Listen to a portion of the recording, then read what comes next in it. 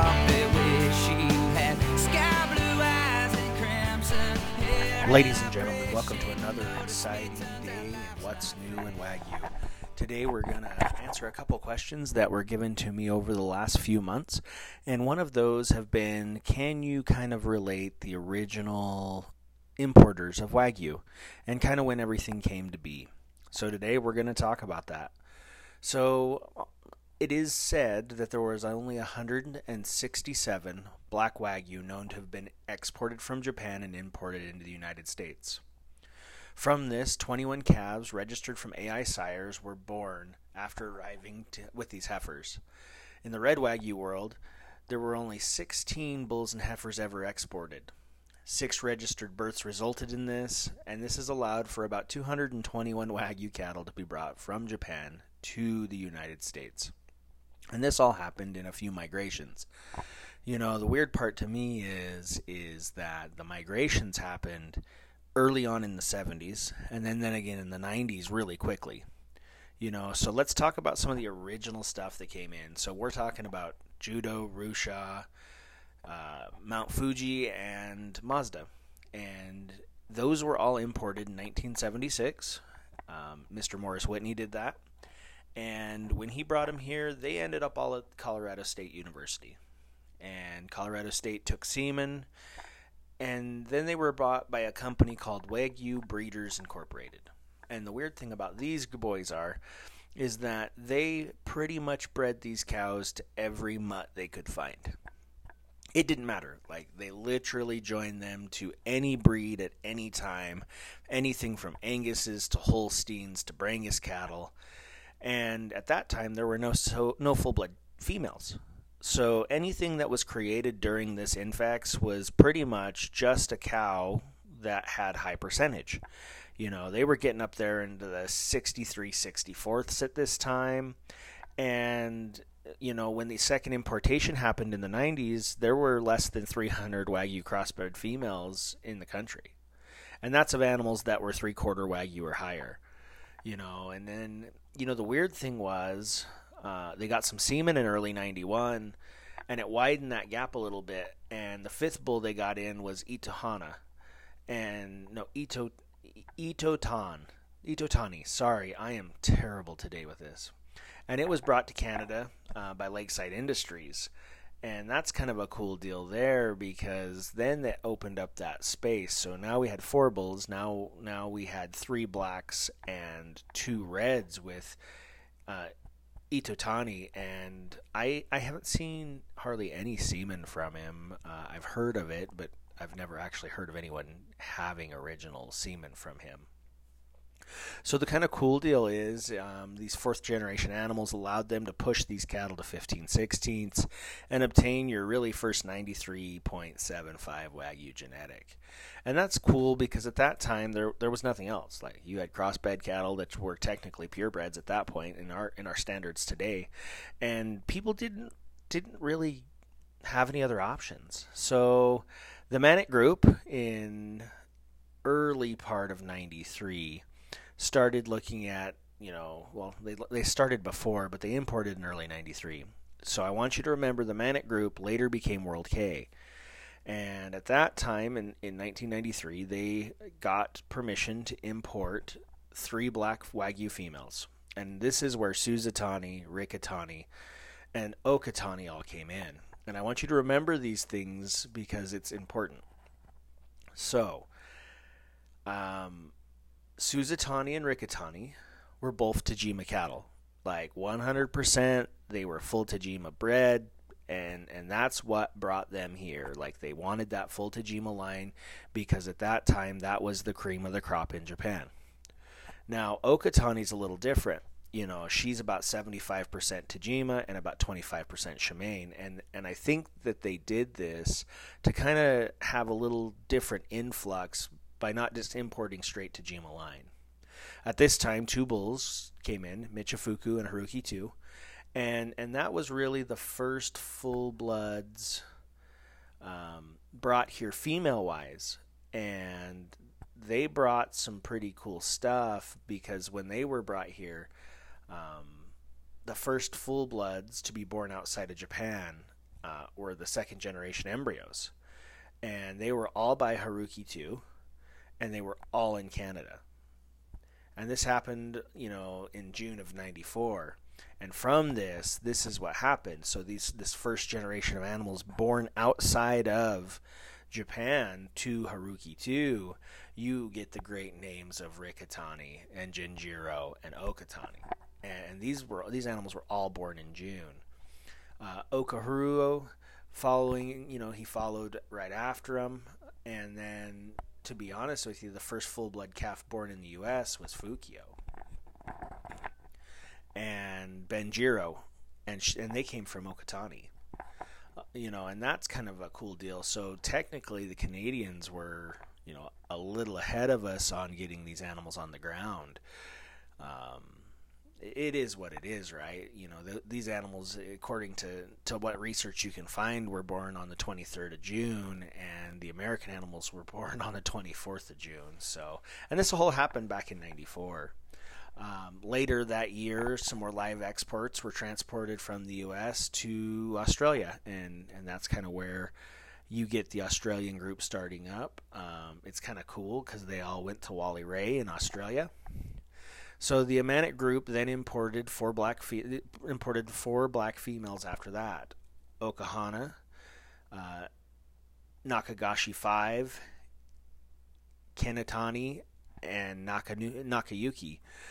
And two more black bulls, and that's where Kanahana Fuji and Taka Zurakara in '94 also came from. These calves were born after they were brought here, I guess.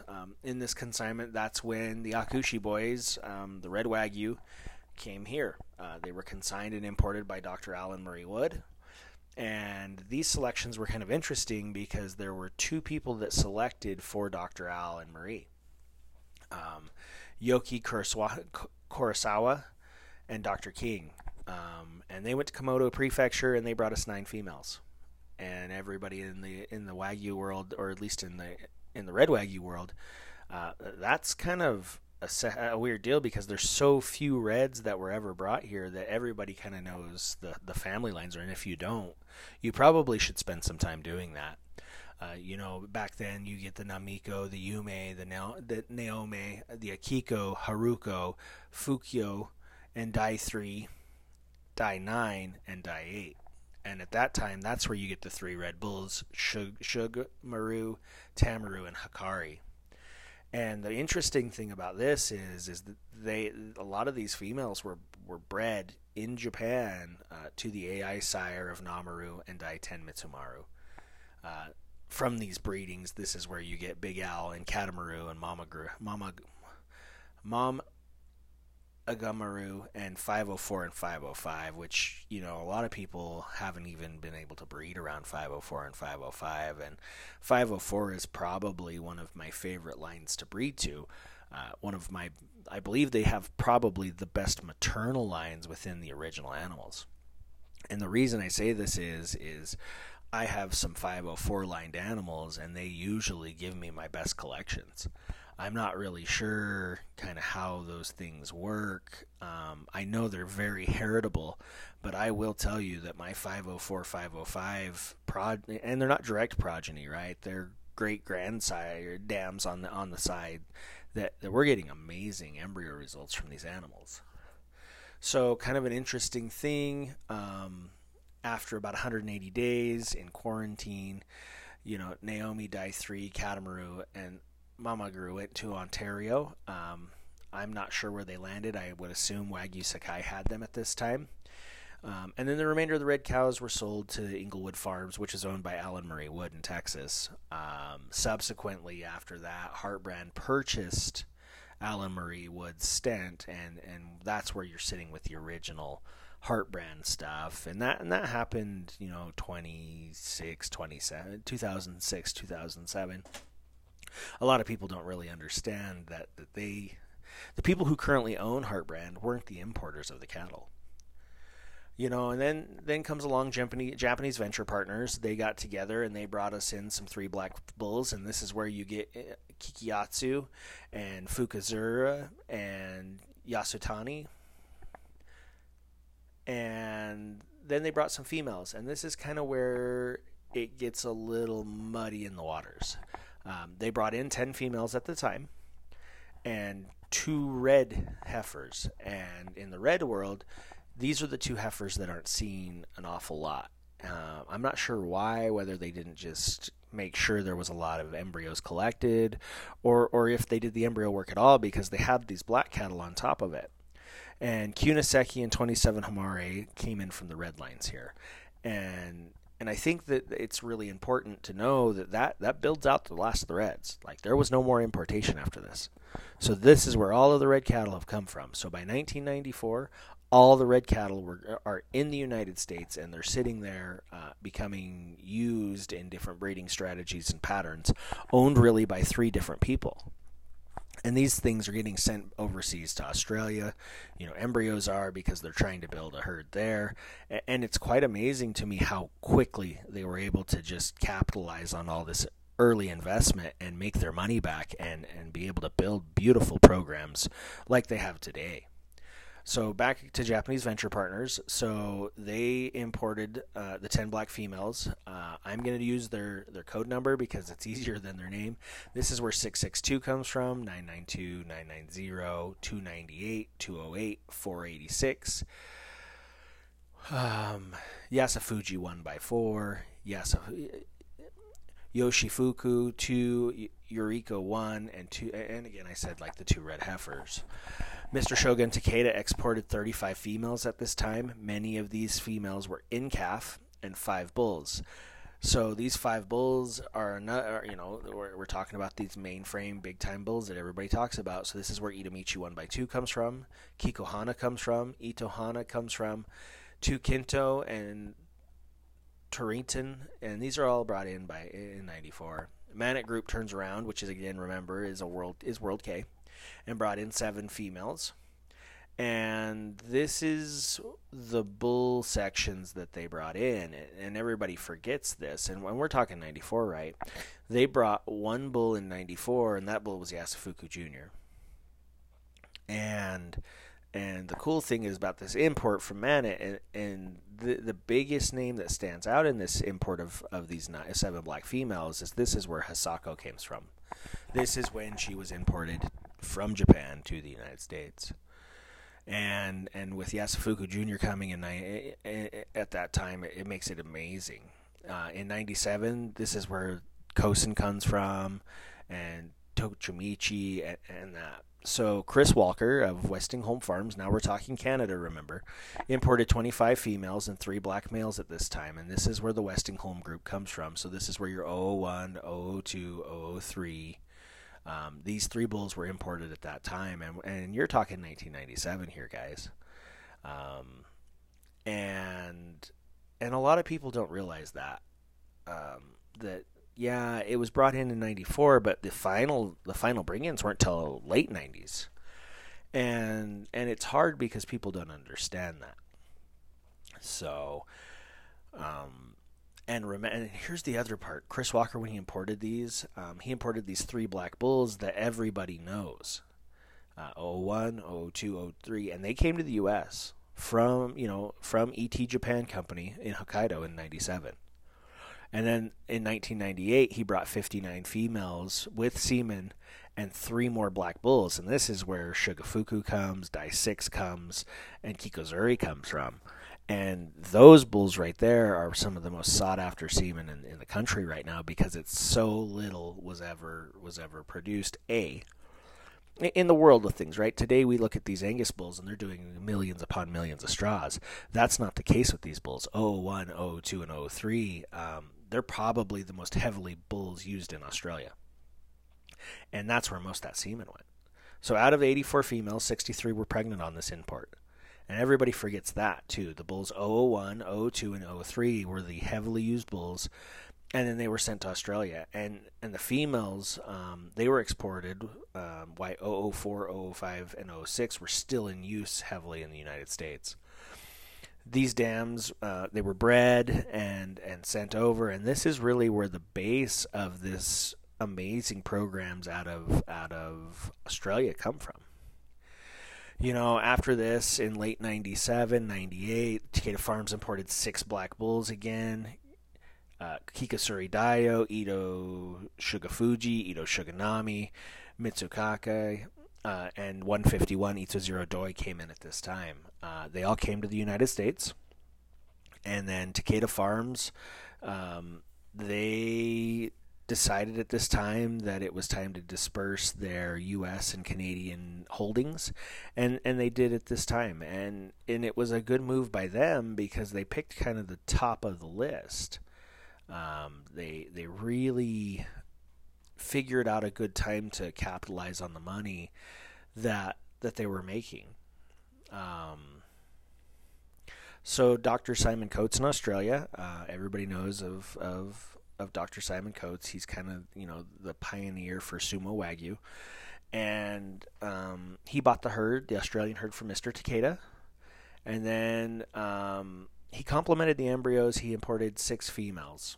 And together with Takeda Farms, they formed the basis of the industry in Australia.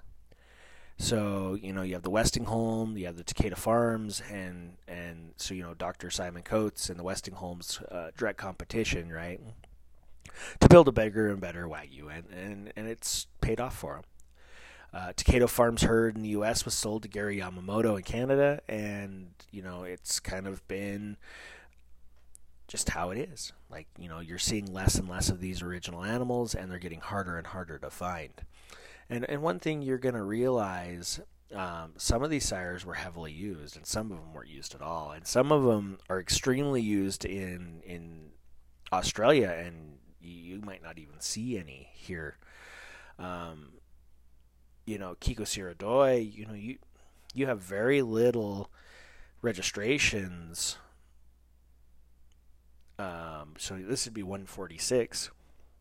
You have very, very limited registrations in the United States, but they use him, fairly consistently in Australian breedings.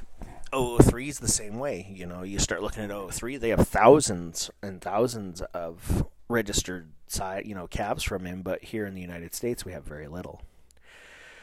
Shugafuku's kind of had a lull, but he's coming back, and that's kind of interesting to me that bulls like that are just not, I don't know, are not utilized here in the United States. So let's be honest about it. So, in Australia, they dwarf us in Ito Shuganami sons.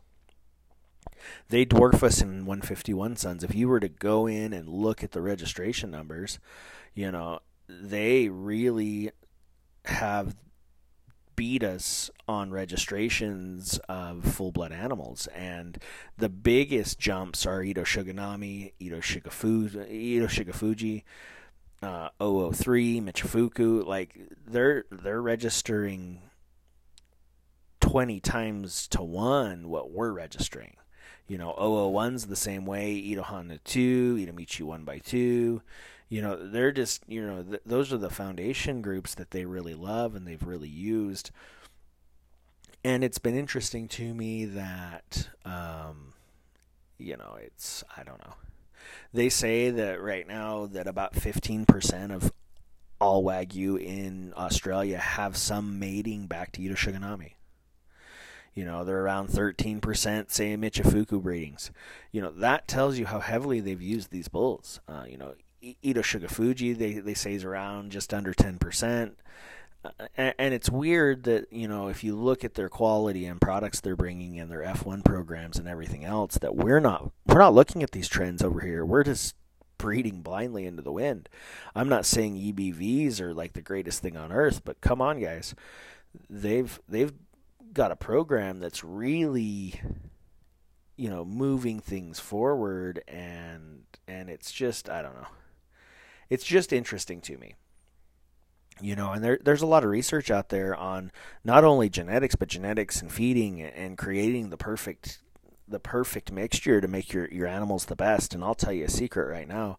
We feed our red cattle and our black cattle the same. Like, it might be on a less day portion, right? Like, we might have them less days. But, I hate to say this. I think that people don't understand that you need to have genetics. You need to have the ability to produce quality genetics, and then you have to be able to feed them well enough to make those genetics that they do have stand out. And then here's the big thing, guys. We have to have some time. Like we have to have some time on these calves to make beautiful carcasses.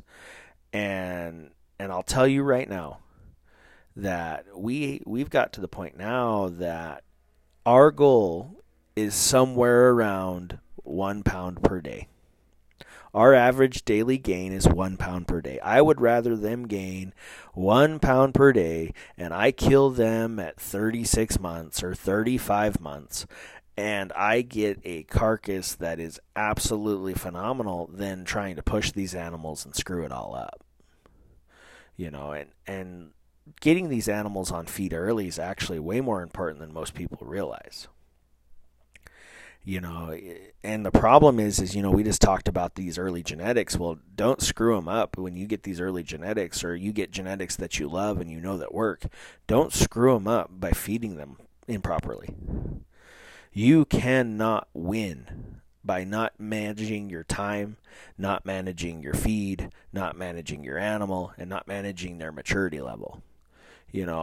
I will tell you that the Kikiasu 400s, I have to push to that 35 months no matter what. Itomichi 1x2 is the same way.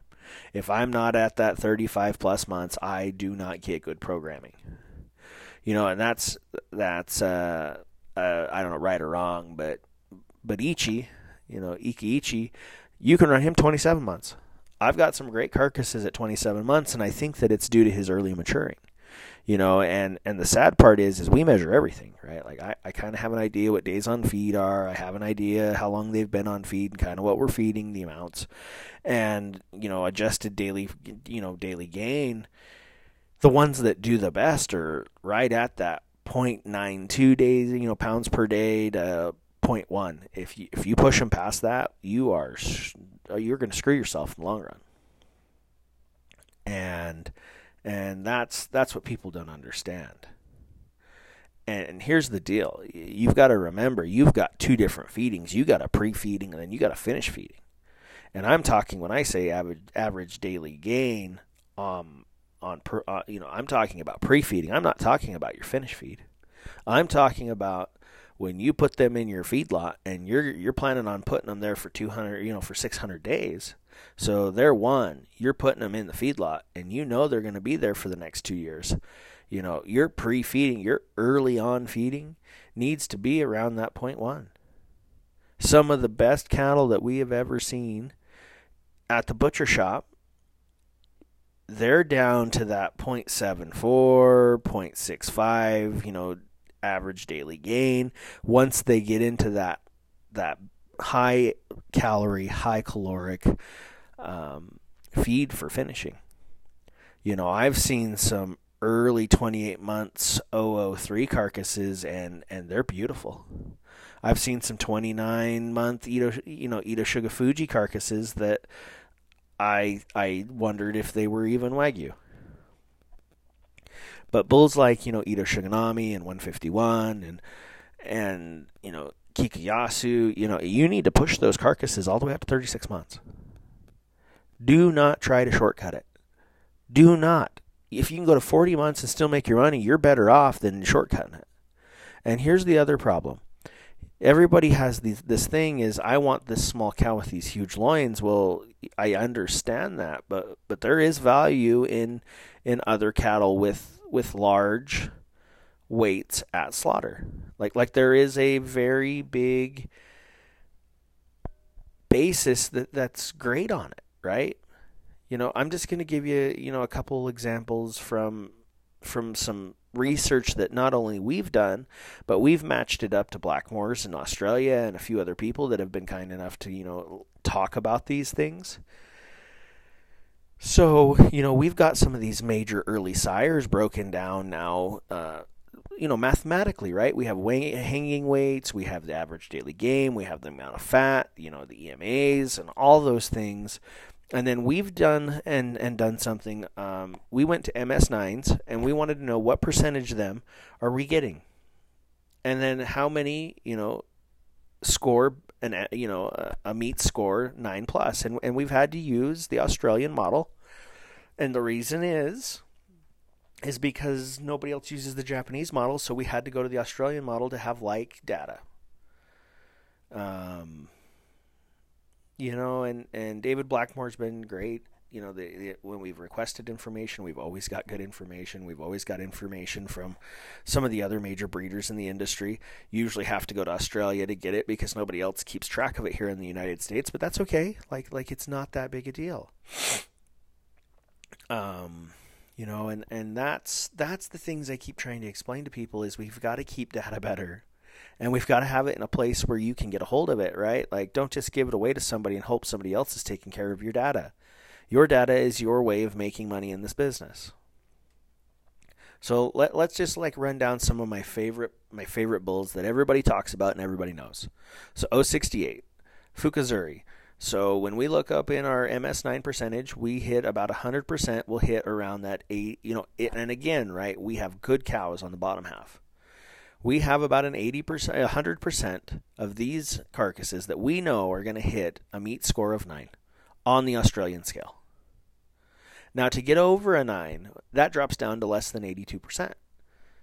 Right? So the 9 is kind of where that's hanging around on 068. But here's the problem with 068. Your hanging weights are down. Your hanging weights are down, and your fat, your back fat, your rib fat are pretty big. Like you're sneaking up on there. And then we had to convert all of our ribeye sizes to centimeters, right? Centimeters squared, actually. But we had to do that to be across the board, and those are the things that most people forget. So here's another weird one for you. So we had 068, and he does so well. So we go to Idamichi 1x2, and you start looking at him on our list, and only 80% of his carcasses ever hit MS9. And we have never had one hop up above a 9. And that, in a way, is, he's going to give you a consistent carcass, but, man, he's sure helping you out on your weight. He's sure helping you out on your ribeye size. Like, we don't have small ribeyes if we use Idamichi 1x2, but we sure as heck are not going to hit home runs on the marbling side. And there's some weird bulls like 147, Ito Shugafuji, and I have had not as good luck with him, but I have a lot of data that we've collected over the last little bit.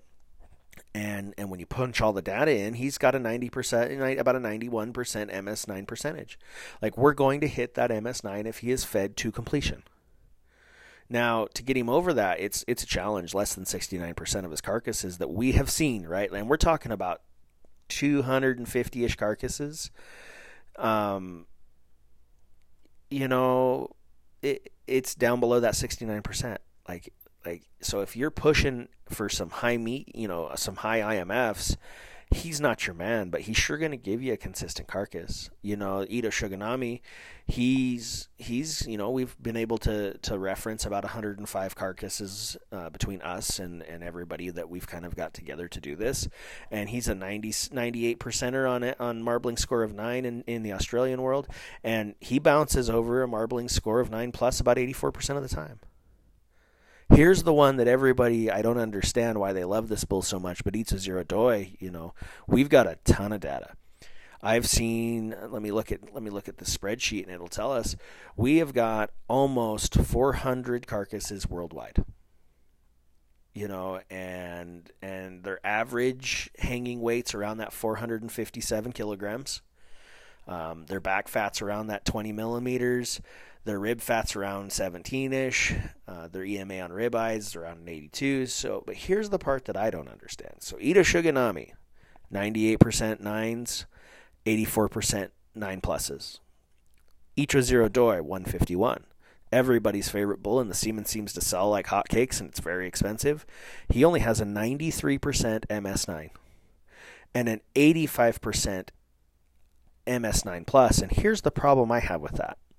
I would rather use Ito Shuganami for a tenth the cost and get a 98% chance of having an MS score 9, rather than having a 1% chance, an 85% chance of an MS9 plus, with only a 93% chance of an MS9. And that could be a feeding issue, and it could be a time on feed issue, and it could be a few other things because we can't control what other people are doing.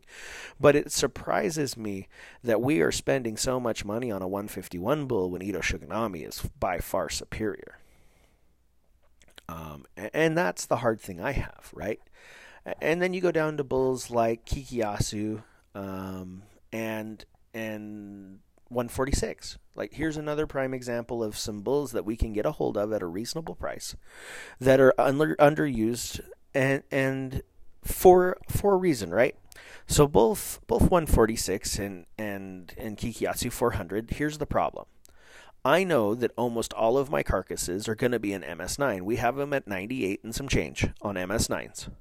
But they drop off so quickly to 60% for 147 and 50% on 400 on Kikiasu. So here's my problem, though. I would rather have most of my animals meet an MS9 than fight with a bull like Ito Michi 1x2 or Ito Hana and never get... I'm losing my MS9s to get a couple more MS9 pluses, and I can't make enough money with the 2 extra MS9 pluses as I can with the MS9s. I would rather have an MS9 and sell that carcass and know what I'm getting than an MS9 plus and have to, I get one extra one, but does that cover the amount of animals that I didn't get MS9 on? And then that's hard for me, right? I get into these rants a little bit, but I've got 51 carcasses in this thing on 003, and he's 96% MS9 and 84% MS9 plus, and that makes sense to me. That's the bull I want. I want the one that has the most consistent animals that are 9% and MS9 plus. So if I have to give up a few percentage points for the plus, but get more on the front side, I love it. We've got around 114 carcasses that we've been able to gather information on from Michifuku. Michifuku is a 96%er on his MS9s. He does a great job. But he's an 80%er on his MS9 pluses, so he's a good, safe bull. I love the fact that he's a safe bull for me to use, and I know what I'm going to get. Yasufuku Jr. is the same way. We've got about 100 carcasses that we've been able to collect data on. Not only the ones that we've raised, but other people. And this is a worldwide set, right? So we're getting stuff from New Zealand. We're getting stuff from Australia. We're getting stuff from a couple guys we've met in the Philippines, a couple guys in South Africa, a couple guys in Europe, right? So these numbers, we're compiling them from all over the world. And the interesting thing about Yasufuku Jr. is he has been a 98% MS9 percentage-wise. And then when you go to his MS9 plus, we're well over 94%. We're at that 94.6, 0.7, and we're kind of weird. We go down to 2, percentage plus 0.2, and 2 decimal points, sorry, not 0.2, but 2 decimal points. So we have, all these numbers come in like 94.67%, right? And those are the things that we find important for us to know which lines we need to stay within. You look at Yasufuku Jr. and then you look at Kosen. So we have about 50 carcasses from Kosen, and we're getting more and more every day because people are starting to use him more often. He's in the mid-90s for 9 pluses, but here's the weird thing about we found with Kosen. He may not have as high as his brother Yasufuku Jr. in percentile, but we have found that he has one of the highest percentiles of 9 plus carcasses. And that's weird too, because he's making some not as good on the front half, but really, really good ones on the back. And we're going to look more into it. We don't have enough carcasses for true data set. 50 carcasses doesn't do it for me. I like to have 100. It gives us a good carcass data set. And then we can start going through and really knowing what this bull's going to do. I tell people all the time, I go, if I can have 100 carcasses, I can give you a pretty good idea what we're going to get. But under 100 doesn't give me the greatest data set that we can use. And that's okay, right? Like that's part of learning. It's part of us building this website, and it's part of us building the ability through not only owning our cattle, but owning, being able to be at the feedlot and manage, be able to manage what they're being fed, but being able to have the butcher shop and the connections I've made through there. And that's the things that, a lot of people don't understand. And I want to give you an example.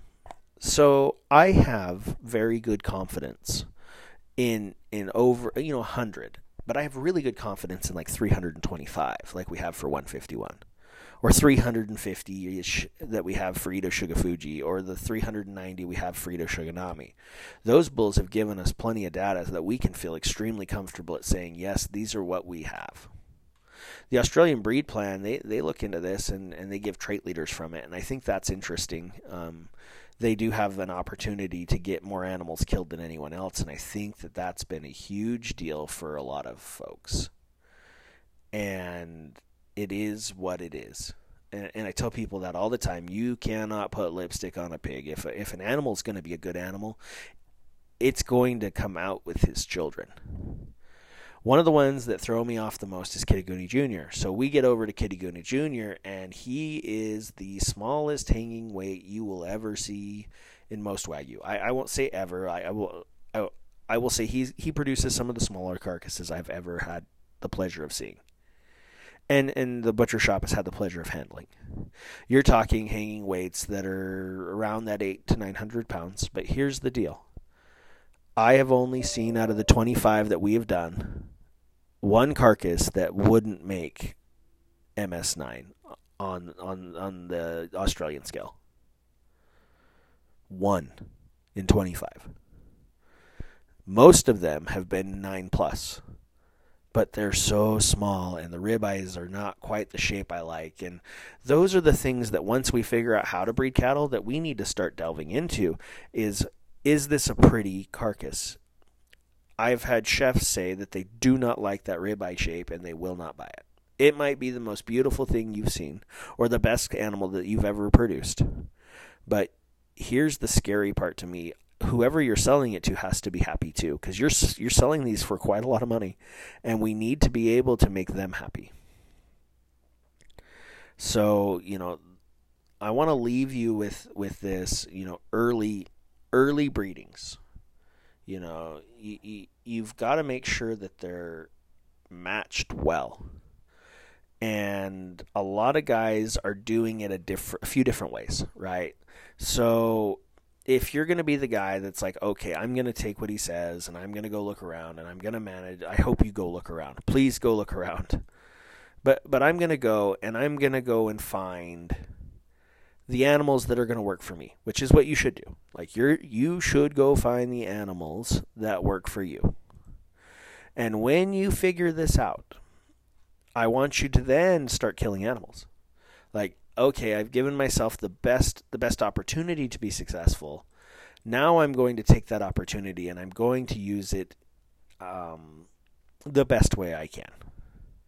So one of the ways, we do not do this, I will tell you right now, but a lot of new breeders have found great success with the 1616 analysts. And I'm not sure who created this or where it came from, but I think that it's a good thing.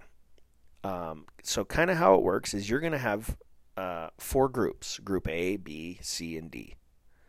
Your Group A are going to be your frame and growth and your calf raisers. Your Group B are going to be marbled but smaller framed. Your Group C is going to be your frame, your milk, and your calf raising. And then your Group D is your marblers with medium to large frames. And I want you to think about it like a circle. So you're going to breed A to B and then have a baby. So you're going to take that baby and breed it to C. And then you're going to take that baby and breed it to Group D. And then you're going to continue to do this in a circle, and it'll keep your inbreeding coefficients down. It not only will bring your inbreeding coefficients down, but it'll give you the ability to have some very, very nice cattle that are going to marble okay and well, depending on the sires that you've chosen, because there's numerous sires within each of these groups, right? So like Group A, they're usually large size. They usually have great maternal strengths, and they're a moderate marbling sire, and those are good animals to have. Like, I try to explain that. So Die 7 is a prime example of this bull. You start getting into the Shimanes and the Fukiyoshis, and this line exhibits these great maternal traits, and they're great for it. Ito Hana 2, Ito Michi 1x2, Ito Maka 02, Ito Hana Fuji, Ito Shuga Fuji 147. Ichiro Zero Doi falls into this at 151, and Kanahama Fuji. Like, those are your Group A bulls. So then you're going to turn around and breed these Group A bulls to 100% or high Tajima content bulls, and these are going to be your B sires. Yasufuku is the most celebrated of these sires. So in today's world, we breed to Fukuzura 068, Kikiyatsu 003, Michifuku, and Yasufuku Jr. and Kosen. Those are the bulls in your Group B, and you breed Group A to Group B and have a calf. And then you're going to take those bulls and go to Group C. And this is where it gets a little convoluted. So the Tottori Prefecture, the Kadekas, the Ichiyos, the Hanas, those are kind of what you're looking for. And Dai Hiroshugi is a Tottori Prefecture bull from Kadaka, and he is the poster child for this Group C. And mainly because he was used in Japan so heavily. And how do we get this bull? Well, 001 is your way to get this bull. And a lot of people don't understand that, but in my opinion, if you're going to follow this, you have to find some Hiroshugi Yatsu 001, or you will not be able to do this very effectively, or one of his sons, right? But this is where you get these. This is where you find your C groups, and I truly believe the C groups are the hardest to find. Kenichi Ono has a beautiful picture of Dai 20, and if you ever see any pictures of 001, they're very, very similar. And when you really look at 001, he's going to give you that huge 200, 400, 600, and mature weight, but he is not going to give you that fine marbling that we're looking for. So once we've bred your A and B and had a calf, and we bred it back to Group C, which in my opinion, right, this is just me talking here, 001 is that Group C. Like, one of his descendants, something that he's bred, that is the Group C. So then you're going to take that Group C and you're going to breed it to Group D. And this is where the Shuganamis come in. These Group D animals, they've got to be pretty special. And the reason is they not only have to be large frame, but they have to be high marbling. So if you're going to do this, you have to have not only an animal that is bigger in frame, but an actual marbling bull. And there's only one, in my opinion, that fits this mold, and that's TF148 Ito Shuganami. There are some out there that'll say Haruki 2 fits into this mold too. I haven't done enough work with Haruki 2. I do like, Michifuku, but I haven't done enough work with him to say yes. And, from the people that have told me, I believe it. I believe that Haruki 2 could fit into this. I know in Australia they've put a lot of Haruki 2 animals in the feedlot, and they've had great success with them. So, if you go by this breed's plan as a young breeder, I think that you can't go wrong. I think that you'll be able to keep everything nice and clean. This is kind of how they came about, to get bulls. If you really start digging into pedigrees, like Ito Shuganami Jr. in Australia by Mayura, and Sumo Michifuku 154, Coates Ito Shuganami G113. Like this is how they came about to get it. They followed a rotational breeding program, and I think that there's great value in it. We tend to not use, I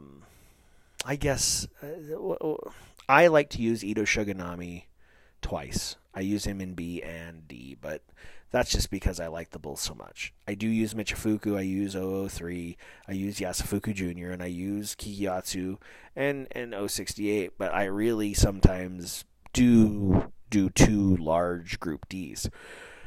So that's kind of what I'm going to leave you with today. I hope you guys enjoyed this brief history, a little bit of rotational feeding, a little bit of information from the butcher side of things. But the biggest thing I want you to take away today is you have to find a program that works for you. Next week we're going to talk a little bit about volatile acids and things like that, and we'll see how that comes up. But I'm going to let you go today. Thanks for listening to another episode of What's New in Wagyu.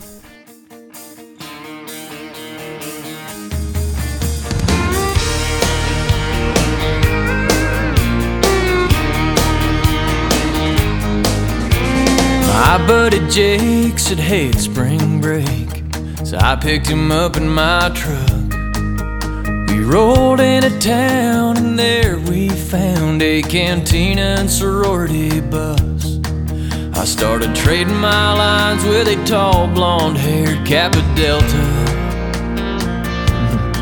She said, boy, what school are you from? Said, I'd be happy to tell you. I'm from the dirt road poison Ivy League, with campfires, guitars, and river swings. Got the good life down, and if you hang around, we could get a little dust on that collar. 'Cause I'm a genuine, certified dirt road scholar.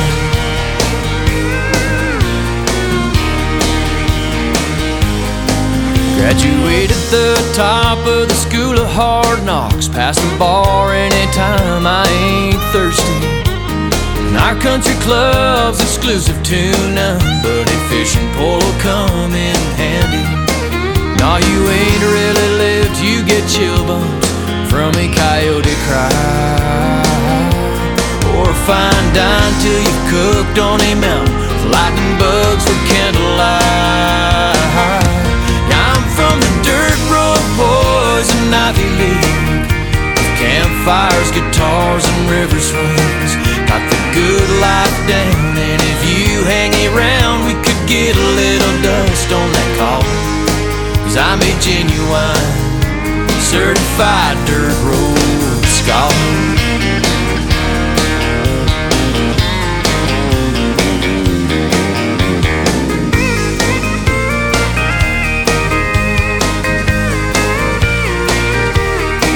From the dirt road poison Ivy League, of campfires, guitars, and river swings. Got the good life down, and if you hang around, we could get a little dust on that collar. 'Cause I'm a genuine, alumni certified, give you a country time, love to treat you right. Wrapped in a blanket tight, sing it asleep at night, dirt road